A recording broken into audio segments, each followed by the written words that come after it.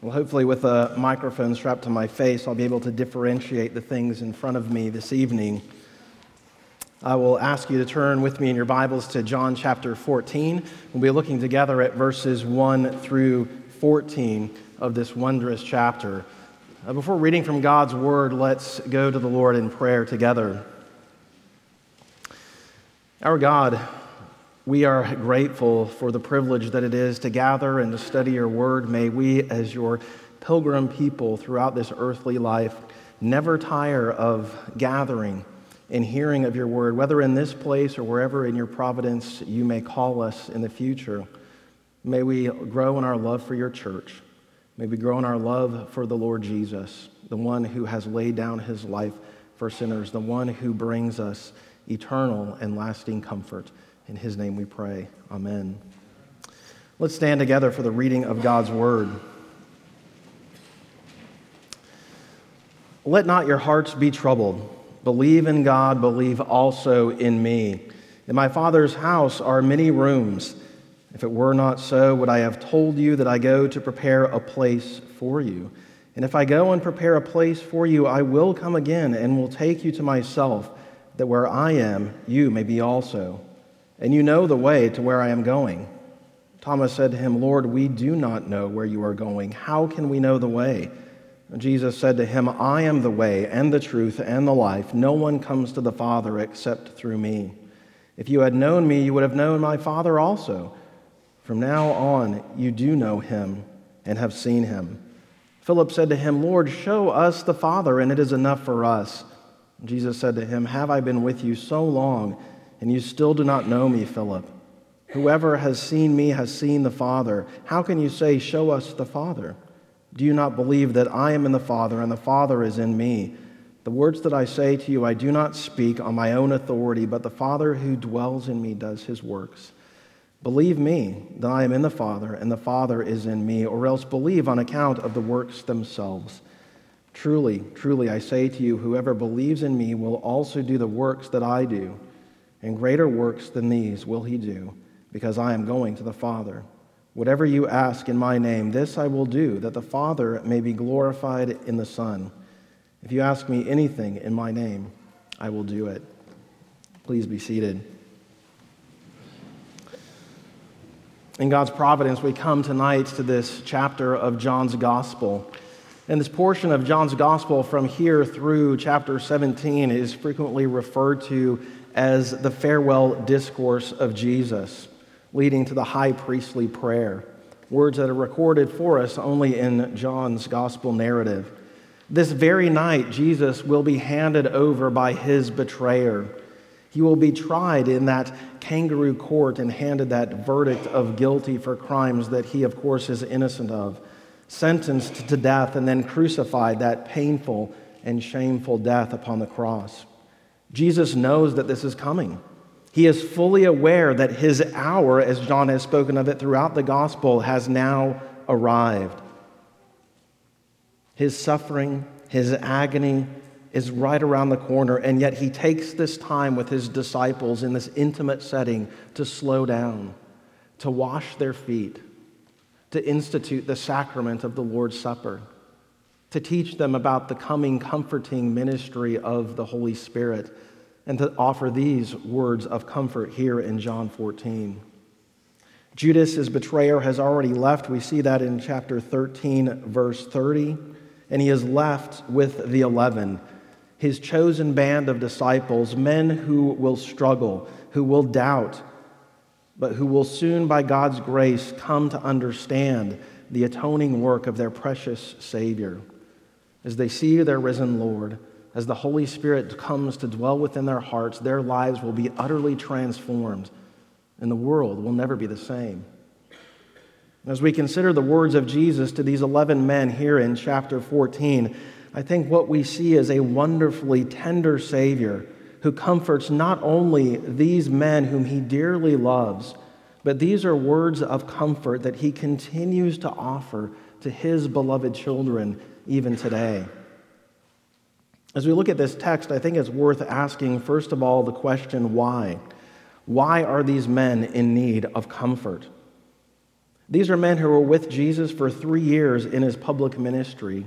And we know from the gospel narratives that even up until the very end of that public ministry, they were confused over the identity of Jesus and the purpose for which he came.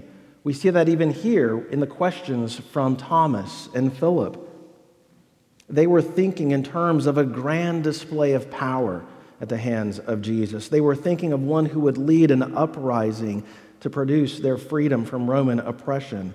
And of course, they were thinking for themselves in terms of positions of influence and authority that would come because they are closest to Jesus.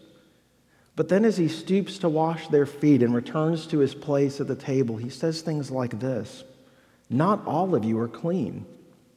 One of you will betray me. You will seek me, but where I am going, you cannot come. And to Peter, before the rooster crows, you will deny me 3 times."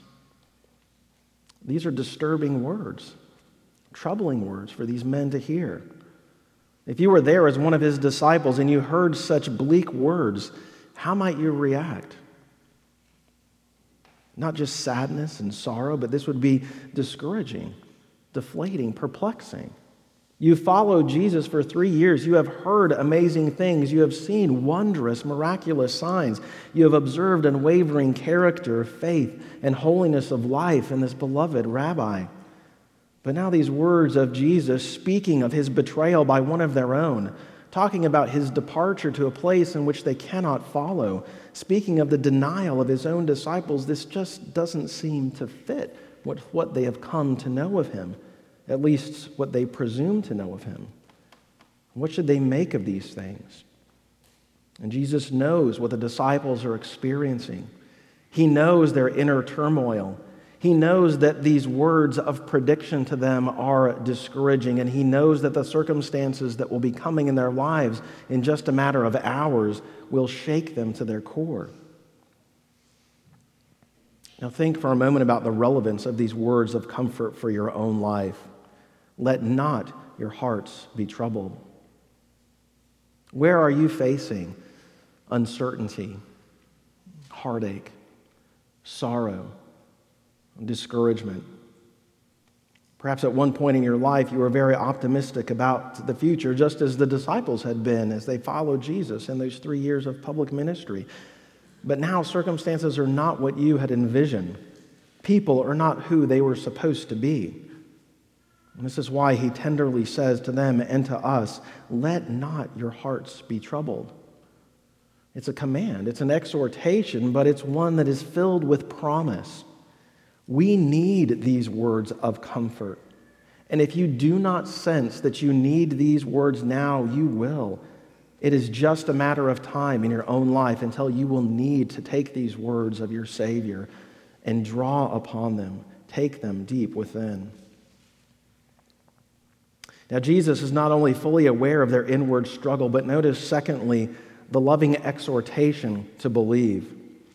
We see it again in verse 1. Believe in God, believe also in me. And we see this later. Look down to verse 10. Do you not believe that I am in the Father and the Father is in me? The words that I say to you, I do not speak of my own authority, but the Father who dwells in me does his works. Believe me that I am in the Father and the Father is in me, or else believe on account of the works themselves. You see, the disciples were all good Jewish boys who were taught the Scriptures from a young age. They were taught to believe in the words of Scripture as God's own words to them. And they were taught to trust in those words of Scripture. And now Jesus is saying to them, take that same level of belief that you have had for the Word of God and believe in my words. And you can believe in my words because I and the Father are one. I always do his will. I always speak the truth. I am always trustworthy. And so believe in me. When I make a promise to you, when I tell you that something is true, believe me.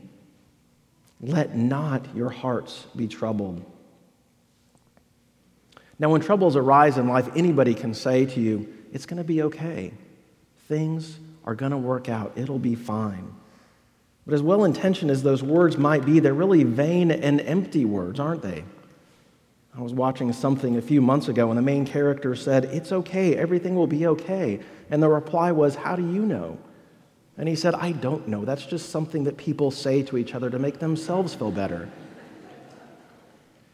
But Jesus is not offering empty words of comfort.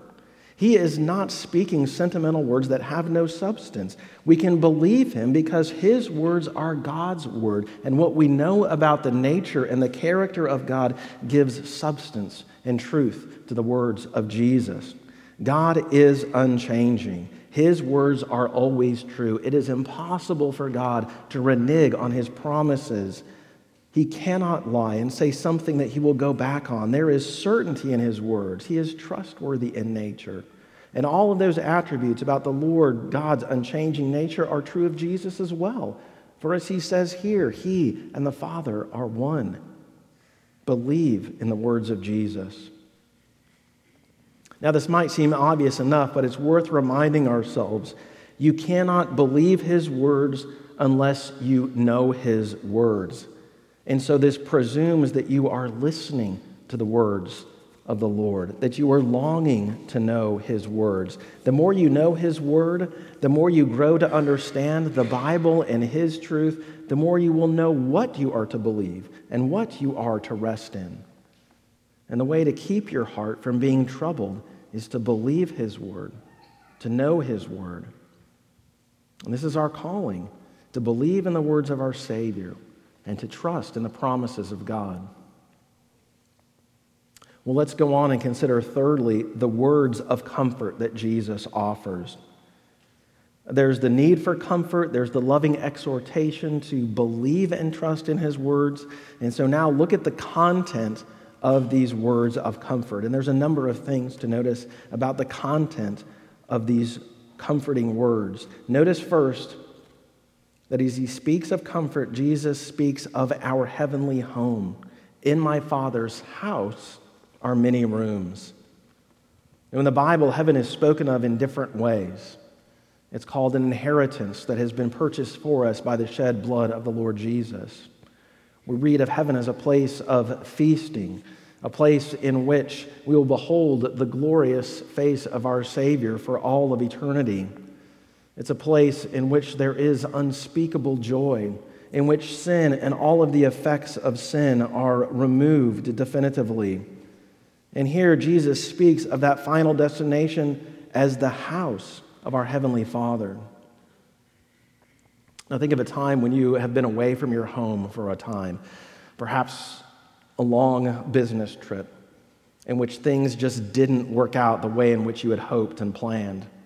Even a family vacation in which you meticulously planned all of your details, but the illness of one of your children or the weather just didn't cooperate with those plans. Or even a family reunion in which there's those extended family members who are always at tension with one another, and it was just an uncomfortable environment. And what did you want more than anything? Just to go home.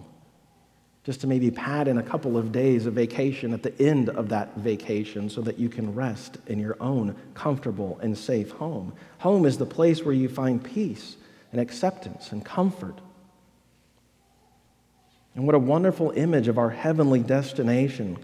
It's this reality that Jesus intended for his disciples to be mindful of, this perspective of where we are going. This is where the gaze of our hearts is to be set. This is our home. This is where we are heading. This, you see, is what should bring us comfort. As much as our earthly home might be a place of refuge, this present age is not our ultimate rest. For we are a pilgrim people on our journey toward this heavenly home, this which is permanent and a safe resting place. And so first, again, there is comfort knowing that our true home is coming. Second, there is comfort in the reality of Jesus as our forerunner. Jesus goes on to speak of his departure as a good thing. I go, he says, to prepare a place for you. Now, Jesus here is not just talking about the temporal order of things, that he is going to arrive before their arrival, but rather he is speaking of his atoning work, and that it is his atoning work that will pave the way for their entrance into this heavenly home.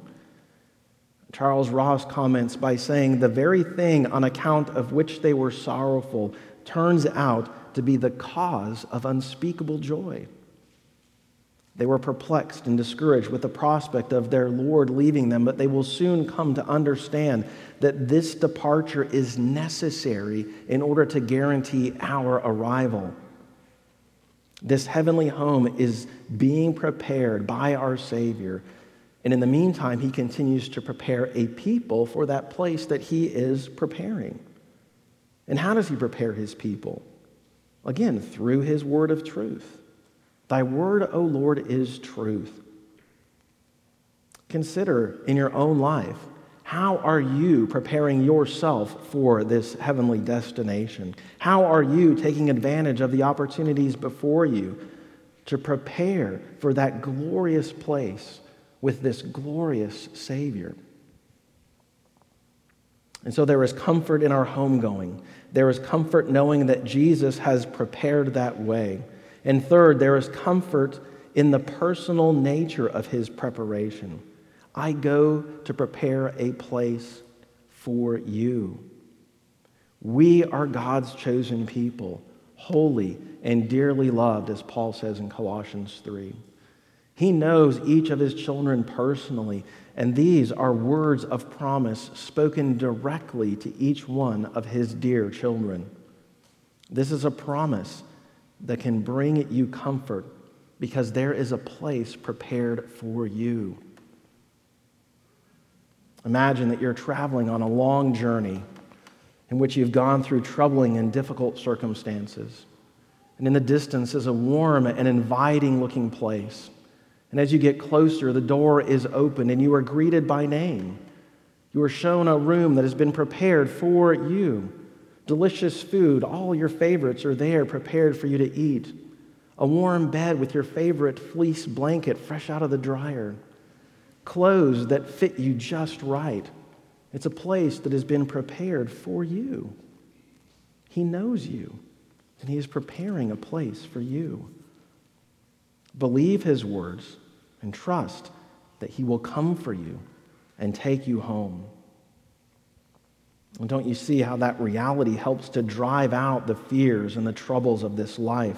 If you know that this is your destination, if you know the end, you may not know a lot of the things along the journey, but you know the destination and how that helps when that hardship comes. If you know for certain where you will end up, doesn't that bring you comfort in the midst of trials? At the service for Mrs. Allen on Friday morning, Pastor McWilliams made mention of this, that for Elizabeth there was hardship as her mind and as her body deteriorated in those final days. There was apprehension and going through something, of course, that she had never experienced before. But there was no fear because she knew the outcome. She knew that she was about to arrive at her heavenly home, an entrance secured by her loving Savior, a place for her. And this place, you see, is where the glorified body of our Savior resides at this very moment. This is where all of the dear saints in the Lord have gone and will remain until that final day. There is no more sin. There is no more separation from our Savior. There is no more sorrow. There is no more death. The journey is over.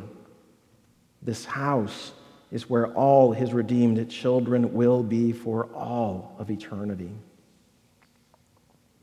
But there's even more in the words of comfort of Jesus. Notice, fourthly, the comfort in the reality of his return. If I go to prepare a place for you, I will come again for you. The promise, again, is to be with him forever. As Jesus speaks of his departure, again, think of the unchanging nature of God's word. If Jesus says that it will happen, it will happen. He speaks definitively about his departure from this world. The disciples will see in a short time that those words came to fulfillment. And if that happens, there is that same level of certainty that Jesus will return at the end of the age for his own. Someone has said that the chief ingredient for heavenly happiness is to be with the Lord forever. As Adam's been preaching through 1 Thessalonians, remember chapter 4, verse 17, that upon the return of Jesus, so shall we be with him forever. And then finally, the greatest comfort of all is Jesus himself. Jeremiah Burroughs writes that while a gracious heart praises God for his works, that heart is not satisfied with that alone, but longs to praise the Lord for who he is in himself. As much as there is great comfort from all of the benefits that are ours in Christ Jesus, the ultimate comfort is Jesus himself. Having Jesus, knowing Jesus, being in union with Jesus, Christ himself is the greatest comfort of all. Here in verse 6, John records the sixth I am statement of Jesus in his gospel narrative. And when we come to those I am statements of Jesus, remember that points us back to Exodus chapter 3, in which God revealed himself to Moses in the burning bush as the great I am, the self-existent and the eternal one. And when Jesus takes those I am words upon himself, it is a self-disclosure of his very nature, a continual identification of equality with God the Father. And notice what Jesus is saying about himself here in verse 6. I am the way. No one comes to the Father except through me. Pastor McWilliams spoke of this morning in his sermon. Here is the claim of the exclusivity of the gospel. It is not what our pluralistic society wants to hear, but God's word is abundantly clear. Salvation is found in no one else, for there is no other name under heaven given to men by which we might be saved. I am the truth. Jesus doesn't just say true things, but he is the truth. He never speaks falsehood. He never speaks wasted, extraneous, meaningless words. All that he says is true and weighty and good and gracious. He is completely reliable in all that he says, in all that he does, and all that he is. I am the life. He is the one who has created life at the beginning, and he is the one through his resurrection life who imparts new life to those who trust in him. He gives his life for the life of the world. So Jesus is the way, the truth, and the life. Without the way, where are you going? Without Jesus, you are just lost in this life and in the next. Without the truth, there is no way of knowing if you were on the right path or not. Your life would be filled with uncertainty without Jesus. Without the life, there is no living. You might gain the whole world, but forfeit your soul if you do not know the life of Jesus. And so as the disciples hear these words, notice how faith is needed to believe that these things are true. Their faith is about to be tested. In many ways, things are going to get worse for them before they get better. And they must remember that Jesus is the way when he is hanging upon the cross and appears defeated. They must believe that he is the truth when the lies of evil men seem to triumph. They must have faith that he is the life when his corpse is laying in the tomb in a matter of hours. And our faith will be tested as well. For us, in many ways, things will get worse before they get better. But it is the hope of the resurrection life to come that enables us to transcend the troubles of this world. Believe his words. Know where you are going. Rest with certainty that he is the way, the truth, and the life. He is coming again, and he will take us to the place that he has prepared for us, a place that he has secured through his shed blood. These are the words that we are to encourage each other with, words of great comfort and assurance. What kindness of our sovereign Lord to save us from the condemnation of our sins. What mercy to offer these words of comfort to us and to preserve them for us throughout the ages, that we might read of them and draw upon these promises in our own lives. What persevering love to hold us in his tender hands and to bring us all the way to our heavenly home. Elder Valenti read from Isaiah 40 this morning before our worship service. It was our call to worship this evening. And in that same chapter, we read that he is a tender shepherd who gathers his lambs in his arms, who carries us close to himself, who gently leads us to this final day. May God be pleased to take the comfort of his word and to write it upon the hearts of his children.